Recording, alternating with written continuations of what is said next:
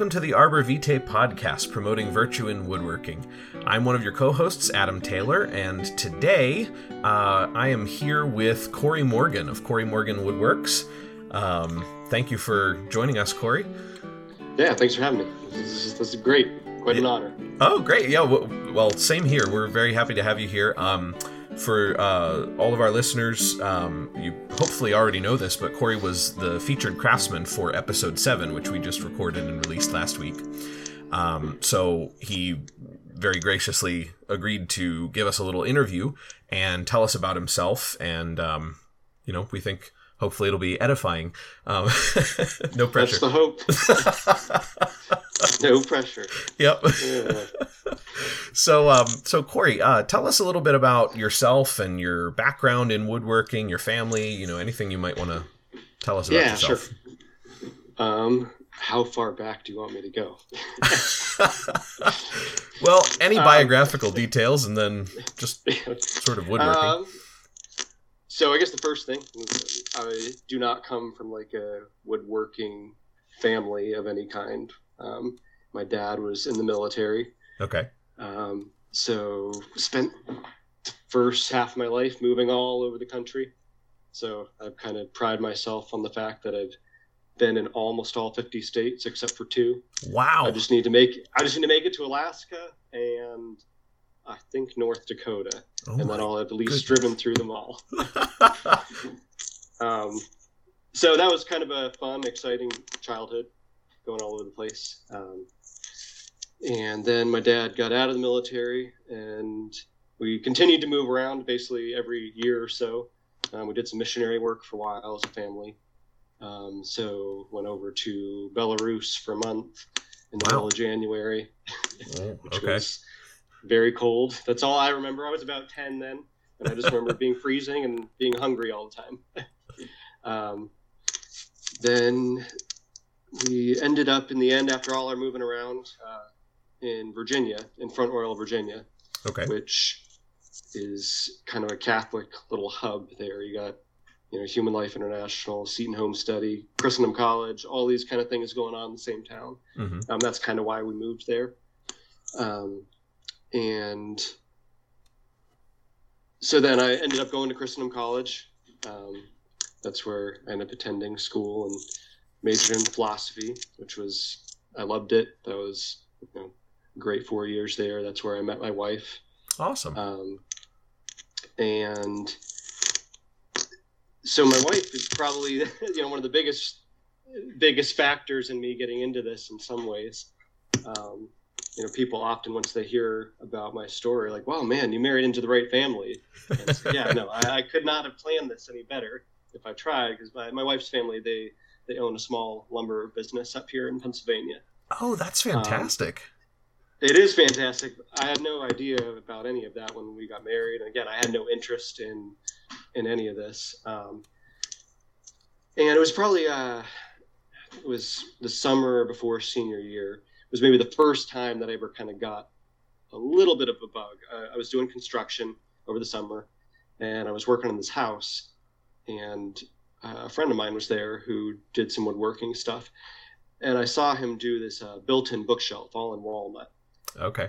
And I remember watching him one day and just, turned out gorgeous, and kind of got to see him, bring these rough boards in and then turn it into this awesome thing. And I remember kind of filing that away of like, that's pretty cool. That could be an awesome way to spend your time. And then I kind of forgot about it from there. And went back to school and then got engaged, and suddenly the oncoming pressure of like getting married. It's like, oh, what am I going to do with my life? And for like a month or so, I was like, you know what I'll do? I'm going to go to school for woodworking. I remember seeing, and kind of, it's, kind of came back to me then. But then the practicality of that quickly, it's like, well, how are you, you're about to get married. You need to go make a living, not go back to school. Right. So after that, I did some electrical work right out of school for about a year and a half. And then during that time, I kind of got bit with this bug of, it's been kind of part of my journey, I'd say, of, doing work that I was doing work with my hands, which I did like, But because I had gone to college, I kind of had this idea that, oh, well, I should probably do something more intellectual or more, not low down work. I need to do something with this degree that I have. Yeah. And so, not that it was like a huge step in any direction that way, but I decided, went back to work for the church. So I did some youth ministry for 2 years. Okay. In a parish down in Virginia, which that was a great experience. Learned a lot. But I think the biggest thing for me was in those 2 years, just kind of coming to terms with the fact that, we had also had our first kid, our daughter, Sophia. And so kind of coming to this new role of like dad, husband, in the end, I realized, I really want to go to work and want to do something with my hands, something physical. Yeah. Like I'm just having, even though it might be good when I'm out here paintballing all these high schoolers, I'm having a hard time fitting this in with my mental image of St. Joseph. And sure. Something about that. I mean, that doesn't mean anything against any guys that do youth ministry the rest of their life. That's a great thing to do too. But just for me personally, it was kind of this coming to terms with, I think I'm going to be happiest if I never pick up another book the rest of my life, never do anything intellectual, anything that is highly regarded. I think I could be just happy digging ditches the rest of my life if it provided enough money to feed my family. Mm-hmm. And right about the same time I was thinking about all this, we found out we were having twins. Wow. So suddenly, like, everything just kind of kicked into high gear. Like, okay, man, I got to get serious about my life here. Where am I going? What am I doing? So then we decided, well, we could move back to where my wife was from, and just get involved with the lumber business, see if that had any interest. And at that time, kind of the furniture thing came back into mind. Well, maybe I could start doing some stuff on the side and see if that goes anywhere. So after talking about that and discussing it a lot, kind of made that painful decision to move from Front Royal. Because Front Royal, I had all my friends, my family's down there. So we definitely were leaving a lot. Sure. But in the end, it's kind of one of those moves that thank God I did, because look what happened after that. Right. So moved up here and started working at the mill right away. And down there, I was just making boards and making stair treads. Really nothing glamorous. Simple stuff. See, that sounds like fun to me. I did enjoy it, and that's the thing. And I still look back on that really fondly. And it's one of those things that's really hard to explain. And two people, like friends, would come out to visit, and I'd take them down to the mill. And it's just kind of this dingy old industrial building. But I still have this soft spot in my heart for it every time I drive down there. This was my home for like 4 years. Yeah. I worked and lived down here, and this is where I got my crash course in wood. And I guess that's for me probably what part of the attachment is I showed up there, and I remember literally the first day I was working with my father-in-law and pushing some carts of wood around, and I was like, so how do you tell what kind of wood is this? He's like, oh, that's maple. Like, okay, what kind of wood is this? He's like, oh, that's red oak. Like, wow, how do you tell the difference? And now looking back on that, wow, you've come a long way. Sure.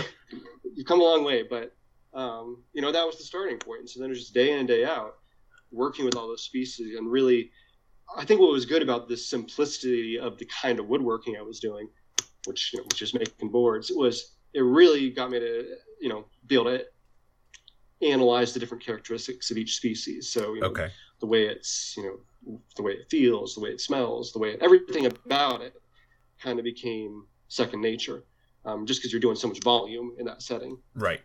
And so that was great. And then, after a year or two doing that, I started building some tables and stuff on the side, and also did like about 6 months apprenticeship with this crazy Romanian guy, Bill Lazar. Wow. And that's kind of where I got my first taste in what I would call true, woodworking.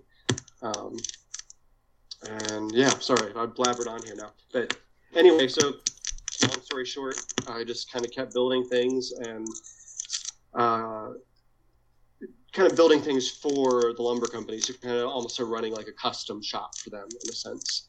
Okay. People would come with these random orders for a table, and I would be the guy that would make it. But it really wasn't an official thing. And then I had talked to my father-in-law. It's kind of like, well, as long as you can keep yourself busy, anytime you get one of these orders, you can do that over anything else you have to do, any of your other responsibilities. That can take precedence. It's like, oh, okay. Okay. Well, that's huge motivation then to make this become my full-time thing. So basically then spent the next few years kind of getting online, trying to put my work out there. Also started showing up to work, around 4 a.m. so that I could get enough time to actually do both jobs, basically. Gotcha. And that lasted for a while, of the kind of burning the candle on both ends. And then about 2 years ago, finally I got busy enough that basically it made sense to just kind of break off and set up my own business doing this. Okay. But now I operate though out of I rent shop space from the family, and so very closely related, and that definitely is sort of my unfair advantage, I guess you'd call it, of having access to just some of the most incredible lumber. And obviously I buy it off them and pay them for it, but sure, it's there. I don't have to go looking very far for it. Yeah, and I know that's a huge thing for a lot of people. Like the looking for lumber is half the time you spend sometimes. Right. So at least for me, it's right next door. That's incredible. So, how has woodworking been a journey for you? And what higher purpose does your woodworking serve? So a journey for me. I guess the higher purpose, that would be an easier way for me to start. It would, the higher purpose for me is that this is the way that I feed my family now. Okay. So woodworking is not a hobby. Quite frankly, that's one thing that's for me that's a strange experience, is that I've never done this as a hobby. Okay. So I kind of wonder what that's like. In some ways, like anytime I've ever done this, it basically was for something, for somebody. Wow. Or, we built a house once we got up here, and I did most of the work on the inside. Okay. And that was also a big crash course for me. I used my house as a way to teach myself. But never had the experience of just like, I feel like making this thing because it would be enjoyable and fun. And I was just reflecting on that the other day. I'm like, that would be kind of nice. I should get around to doing that eventually. But it's one of those classic things. By the time you do woodworking all day, you don't really feel like doing any of it by the time you get home. Right. And exactly. I do enjoy it, but it's like you just want to come home and do something else. Mm-hmm. But the main higher purpose is this is all about trying to make this something viable for my family. And so that comes with a huge weight. Sure. For sure, and affects kind of everything that I do. Literally the type of woodworking that I'll do. So there might be other areas and avenues that I would love to explore that are just never going to happen because they're just not financially, they're not going to make any money. And so I guess that's what's sort of a difference, is that money is always there on the table in some way, it kind of influencing my woodworking and my approach. Sure. And it has to, because of that purpose of this is about my family, not about me, not about really my interests necessarily. It is about making sure that at the end of the day I've paid the bills, which I think is good though, because it helps keep things focused. Definitely.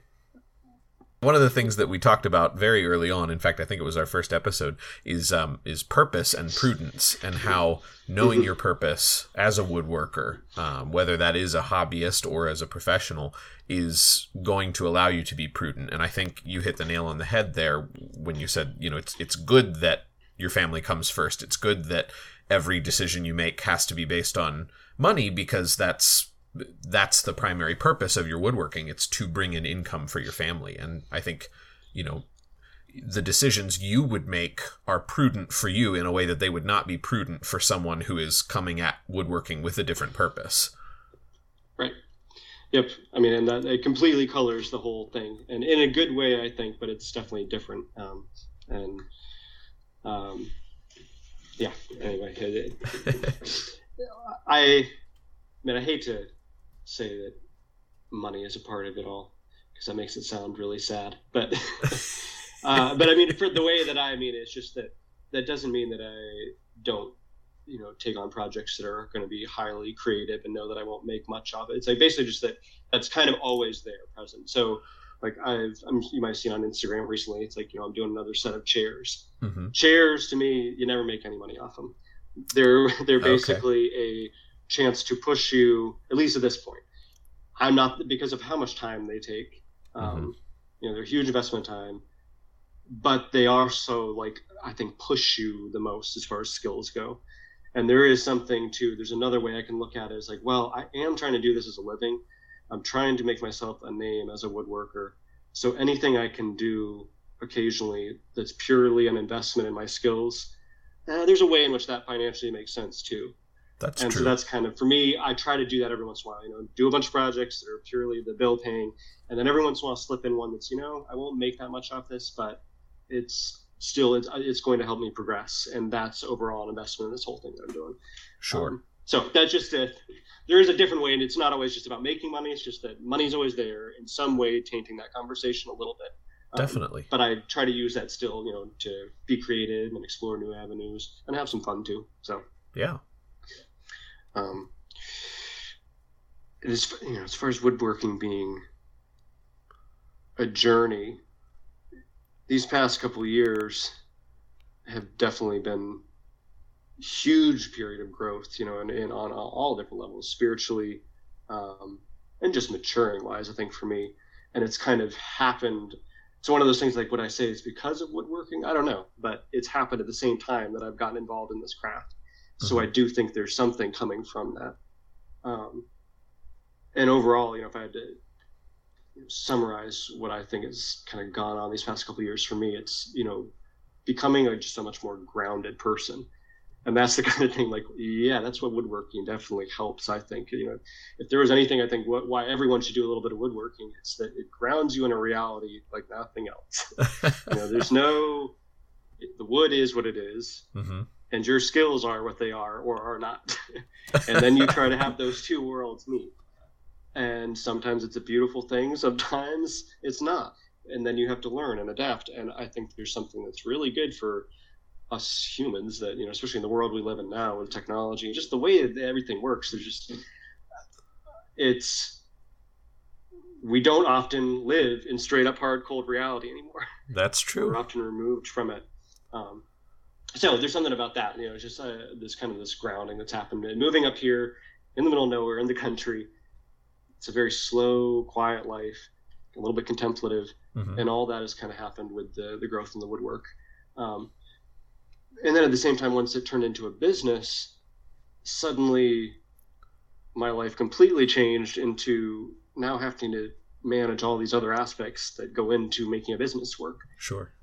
And so that was a real period of personal growth of suddenly I need to become a salesman. Suddenly I need to become a this and a that. All these things that I knew that, I'm not any good at that. And suddenly, well, Corey, you have to be good at it or you're going to fail. And so it's basically, I spent 2 years of basically developing these other aspects of myself that have been great. And, now, lo and behold, I actually love business. That's something that I never had any interest in. College. Wow. Now it's like I actually like that aspect equally as much as the woodworking in some ways, which has been great. So I'm not sure if that's quite an answer to your question or not, but definitely some thoughts on it anyway. Yeah, I don't know if you've had a chance to listen to episode 7 yet because we just released it last week, but growth is one of the things that we talked about, and learning to use skills and to, in a way, we're sort of we tried to avoid saying that we're tools ourselves just because of the negative connotation of the word, but we're instruments, and so in the same way that you would learn to use, say, a saw or a chisel or a hand plane, and there is skill involved in that. There's also some qualities of the tool that itself that are important. The tool needs to be sharp. The tool needs to be not rusty or, otherwise in good working order. And so for ourselves in our lives, as we grow in virtue and we grow in faith, we need to make sure that we are instruments that are able to be used in the hands of the master craftsman. And, doing so will then help us to grow in virtue and, be able to use the tools that we use, one of which is our woodworking, to do good things, to do things beyond, creating a piece of furniture or whatever it is we're building. Right. So in a more broader sense, and feel free to take this however you like it, how does virtue play a part in your work? That's, so that's something I've been thinking about before we did this interview. And I know this is just coming at it from a different way. I don't know you guys have said it probably in all these podcasts. I guess I see a little less of like, how does virtue play into my woodworking, and sort of the other way around of woodworking and how that plays into my overall life in development and virtue. If that makes any sense. Yeah, definitely. That's an interesting perspective. And I think that might even be coming from my situation of, whereas this, this isn't something I do extra in my life. It's like, this is the thing I do for the sake of other things. Sure. And so in some ways it's like, this thing has to be done, in a certain way just to be successful as a business. And right off the bat then there are certain things that kind of line right up with it doing, some of the things you guys have been talking about is being virtuous in the shop. It's like, yeah, those are also just good business practices.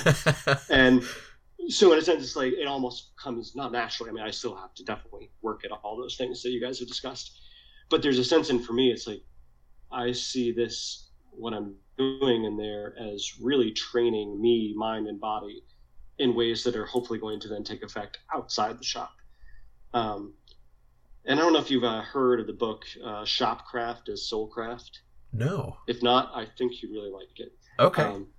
It's just an interesting reflection. It's this guy that basically went to school for philosophy and ended up working in like a Washington think tank and got really dissatisfied with that, and basically kind of had a similar experience. Like, I just want to go back to work with my hands. Mm-hmm.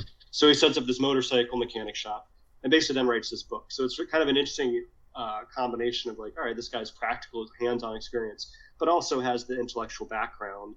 So it has some really interesting arguments to make, and basically just makes this case for why like craft work and just trade work in general is good for the human soul. Because these things, we are not just minds, we're a mind-body composite. Mm-hmm. And so the things we do with our bodies affect how we think and vice versa. And so to me, that kind of plays, and he makes a case too. There is a certain virtue that dealing with real things trains you in, just because, again, there's no making up goodness or levels of goodness. When you do a job, it's like it either is or it isn't. There's hard standards. Mm-hmm. And so I think that can kind of then carry over into your life of, in the areas where we might want the standards to be a little looser. Right. It's like, well, no, there still are standards. Just as there is a good tool and a properly sharp tool, there's such a thing as a good human. What's a good man? What does that look like? How am I striving towards that? Mm-hmm. So again, I think it's whether you call it virtue in the shop or out. For me, again, I guess I tend to think of it the other way, as how is what I'm doing every day affecting things outside. Mm-hmm. So that's my thought on it. Oh, that's awesome. That's awesome. And I will definitely check out that book, because one of the things that that Jonathan and I have been wanting to do in an episode, Father Thomas Bailey actually brought it up with us, and he said, "Hey, have you guys ever done an episode on the dignity of work?" And I said, no, but we will. That's a great topic. And it's just like you said. I think there's a lot of tendency nowadays to kind of write off the trades and any kind of skilled labor and say, oh, well, no, we need to be funneling everyone into college, and then they need to get desk jobs or whatever. But there are two things wrong with that. One is that to say that you can't go to college if you're going to do skilled trades, because especially now as technology increases and people specialize in different things, there's a lot of opportunity for people who still want to do the trades, whether it's woodworking or electricity or plumbing or construction or whatever, building science. There's all kinds of stuff. But also because, as you came to find out, like, there's nothing wrong with just working with your hands. It's not Right. anti-intellectual. It's not, beneath anyone's dignity. And in fact, there's an innate dignity to working with our hands. And I think, exactly as you said, it kind of puts us in touch with that part of ourselves. Well, and I think and this is what kind of this book makes the case for, that there can often even be the sense that it's, sometimes it's the manual, like the things that he's found doing manual work is sometimes far more intellectually challenging, engaging than things that are supposedly reserved to the, knowledge workers, basically is what he calls them. Okay.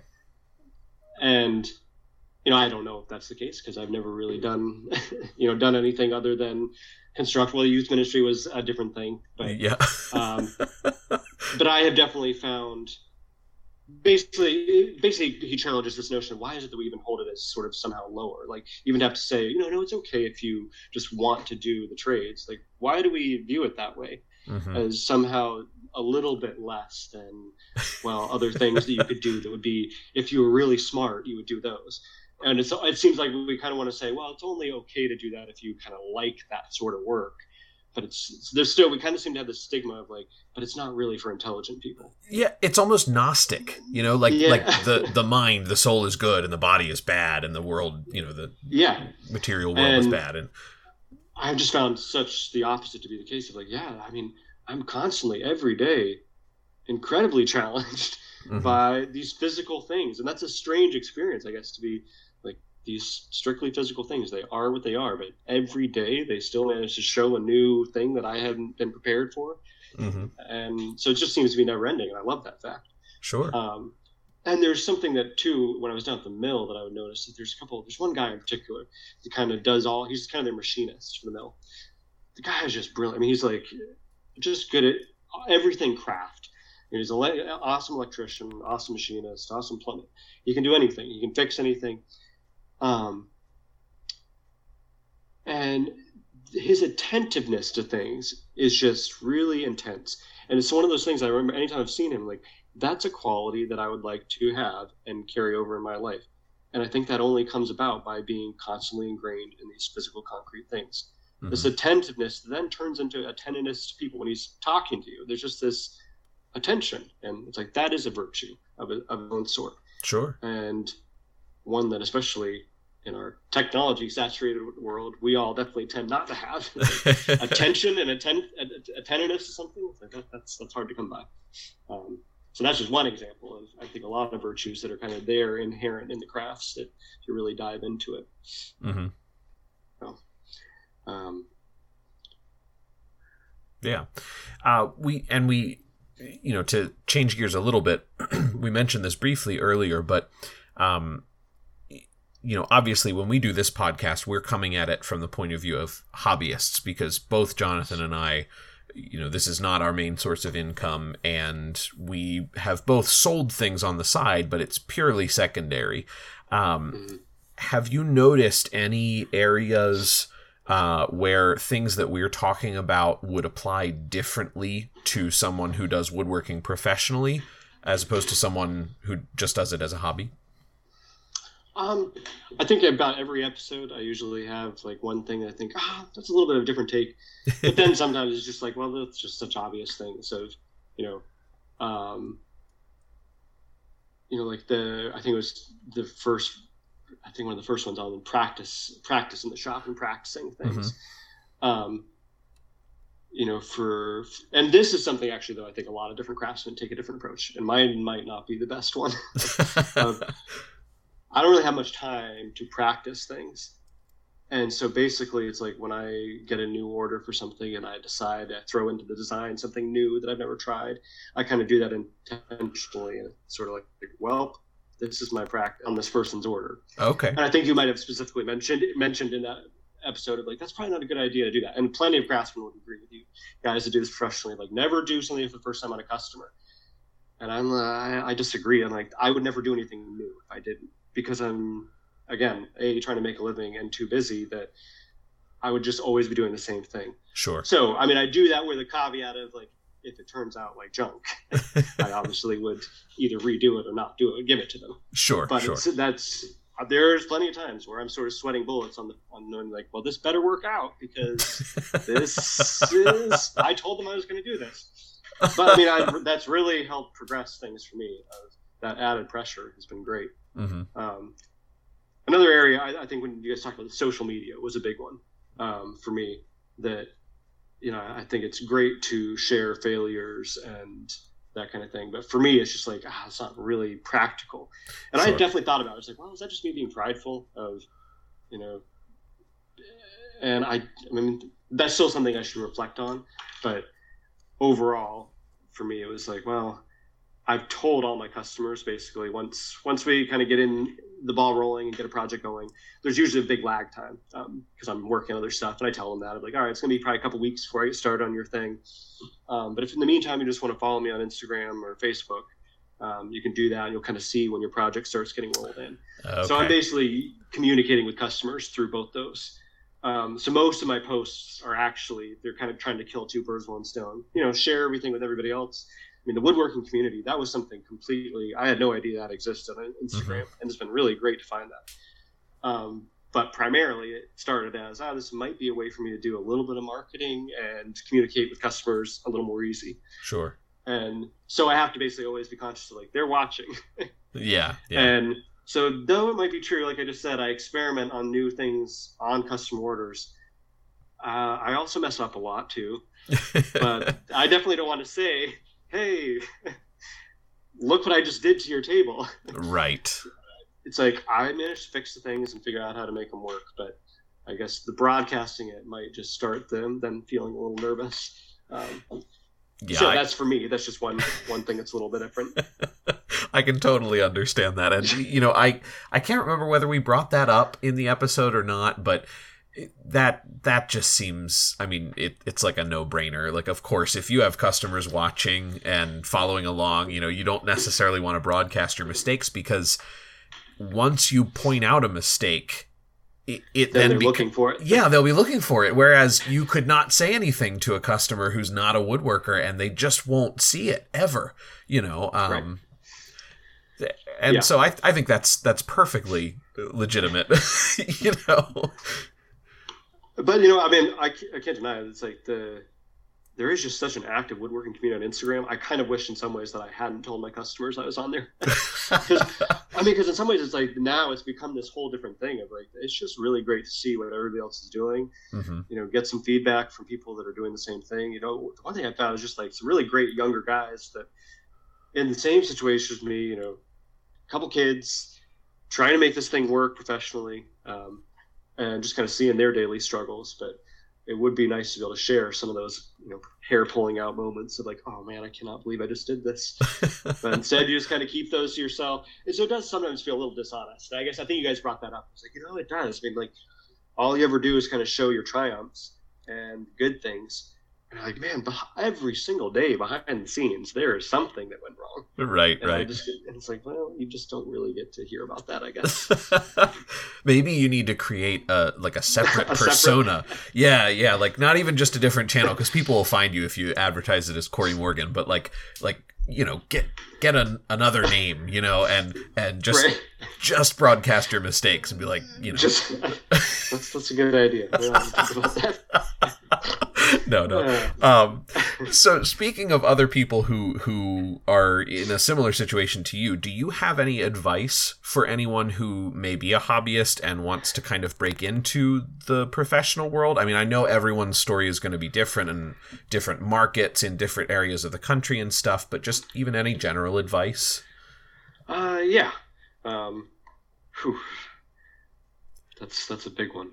Again, no pressure. Like you said, for me, I anytime people ask me, so how did you get into this? I'm like, sort of by accident. Mm-hmm. And I'm so happy that I did. And again, and then I look at my wife and I'm like, man, I could not have planned this better. Thank God I met you. But no, it's like, and it's just been her family's so wonderful, everything. I mean, it has just been a great experience. But that's not going to happen for everybody. But there are a couple of things that I guess, the one thing you got to get online. I mean, that's the one.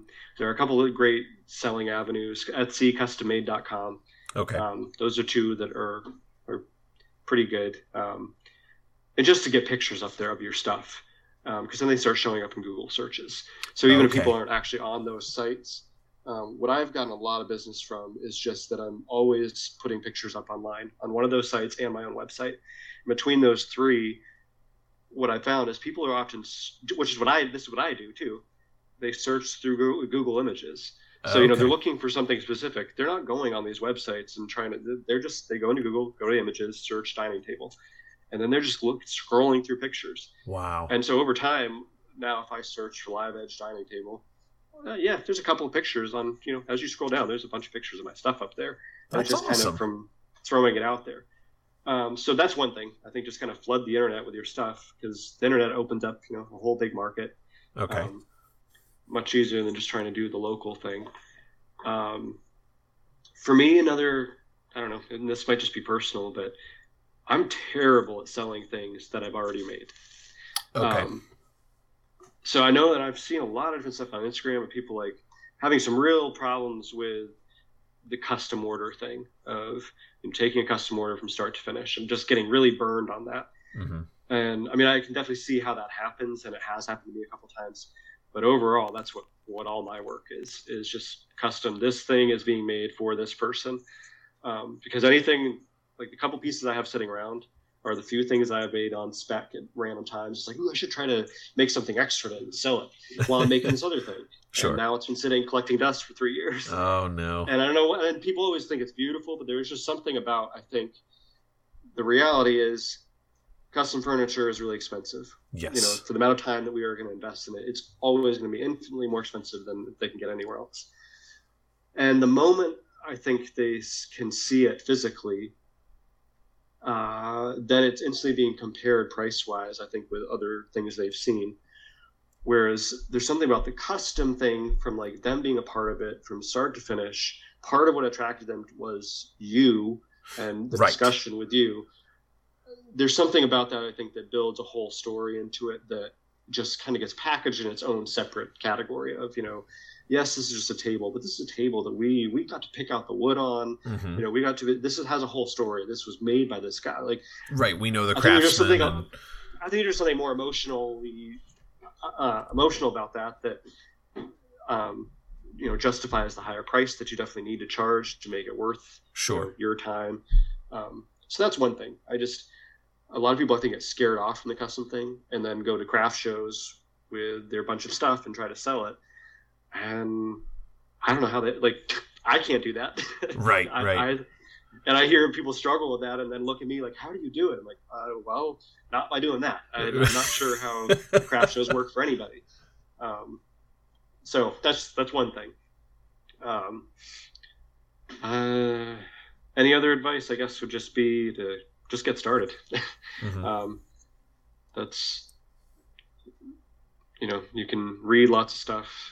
You can watch lots of videos, but I mean, I think you guys know the best learning really just happens in the shop. Right. Getting the boards out and just start doing something. That's where you really learn. I guess last thing would be just can't be afraid to work your butt off. Yeah, that's true. That's it's and I sometimes forget about the period of time where I really was kind of getting this off the ground. And I worked a lot of hours then, except for really at work late. And I kind of put that out of my mind. I still work a lot. I mean, it's still, you're looking at 60, 70 hour weeks easily if you're trying to do this as your full-time thing. Okay. And so I think that's something to have in mind. It can work. I've got 5 kids and I'm making it work, but it takes a lot of extra effort. It's not a 40-hour week job. That's for sure. Yeah. And so I think you have to balance and think about that before you would really, the dream you might have of what this looks like might look a little different in reality. You got to really like it. And I think that's, for me, been a testament. Like, I do really love this because I'm willing to put this much effort into it and not really have it faze me at all. Definitely. So I think that's a couple things anyway. Yeah, no, I'm sure that's a lot to chew on, and the more advice like that we can throw out into the community, because it's the quintessential, woodworker's dilemma is I think everyone who gets bitten by the woodworking bug at some point, if they start out as a hobbyist, they at least daydream about going pro. And, right. As much as this advice is great for people who are actually going to make that jump, it's also really good to put it in perspective and maybe, allow people to find out the easy way that, oh, maybe this isn't going to be for me, whereas, if they hadn't heard this, they may not realize everything that does go into it and all of the pitfalls that are there. I know we're probably running on time here. Can I add one more thing there? Yeah, definitely. The other thing is you got to get into business. Business itself has got to become an interest of yours. And that's something I also kind of see a lot is really talented woodworkers, and have some other areas they're really talented at. But the one thing you can just see, they just have no business sense. And I definitely was one of those, still in learning. But that's something I've really taken actively to, anytime I'm in the shop sanding, I'm listening to different business books, business podcasts, just trying to get myself familiar with the ideas, the thoughts that are out there. And those have really helped, as you start to apply little things. Because the moment you start to try to make money at this, whether it's one piece or a full-time thing, business principles now apply. Okay. And in order for it not just be a frustrating venture, I think it's a value, especially for someone like myself where that did not come naturally. Anything related to business that was not on my radar. So I definitely had a lot to learn. But I think that's something that people should really spend almost equal amount of time focusing on if they want to do it professionally. Okay. And the one other thing would just be, you can't be afraid to charge for your work. Yeah. That's and maybe that's something that at one point, there might have been a conversation about justice that you guys had. Mm-hmm. And I mean, I think you guys talked about it though. I mean, but there could be a question of what is a just price. And that's really tough when you get into trying, especially when this becomes your full-time thing. Like, it's really expensive. Custom furniture ends up being ridiculously expensive, and it can make you choke a little bit sometimes when you kind of add up the amount of time. But I think, and especially when you think, well, is this a just price? It's just a table. But I think, and then you have to realize, custom furniture, when you're dealing with other places that people could go and buy a table, you're dealing with these giant shops that are fully automated. Right. This just is a completely impractical thing that they're doing in the first place, of wanting one guy to make them a table. So it just cannot be compared in the same sense. Sure. And then I think you just have to look at, what do people make doing other things? What does an average lawyer, doctor, or anything, or even jobs below that, make? And then try to consider that and translate that into what do you make for 3 or 4 days worth of work? Well, if I spend 2 or 3 days on a project, those numbers should look similar. Mm-hmm. And I think people just have it in their mind that, spending more than $500 on something is kind of crazy. And that doesn't actually buy you a lot, right, when it comes to custom furniture, because how long does it take you to make $500? It's your job. And there's just something about the justice conversation, the just price, that I think can easily turn into people selling themselves incredibly short. Sure. And basically trying to have themselves compete with Walmart. Right. Well, and it's important to keep in mind that one of the things that you're buying when you buy custom furniture is a whole lot more structural integrity, attention to detail, better quality materials, better construction. when you buy a custom piece of furniture, it should not be with the thought that, oh, in a couple of years, if you get tired of it, you're going to replace it. Like Right. it's easier to justify the amount when you consider, oh, I'm buying something that's I'm going to have for the rest of my life and I'm going to use every day, in the instance of a dining table or a bed or something like that. And I think when you think about it that way and you make a concerted effort not to sell yourself short, it becomes a little bit easier to stomach the price. But you're right. I'm sure that's very intimidating to start out with. Yeah, but that's a whole growth process in itself, and one that what I found interesting at a certain point, I raised my prices to a point I was really uncomfortable with, honestly. Okay.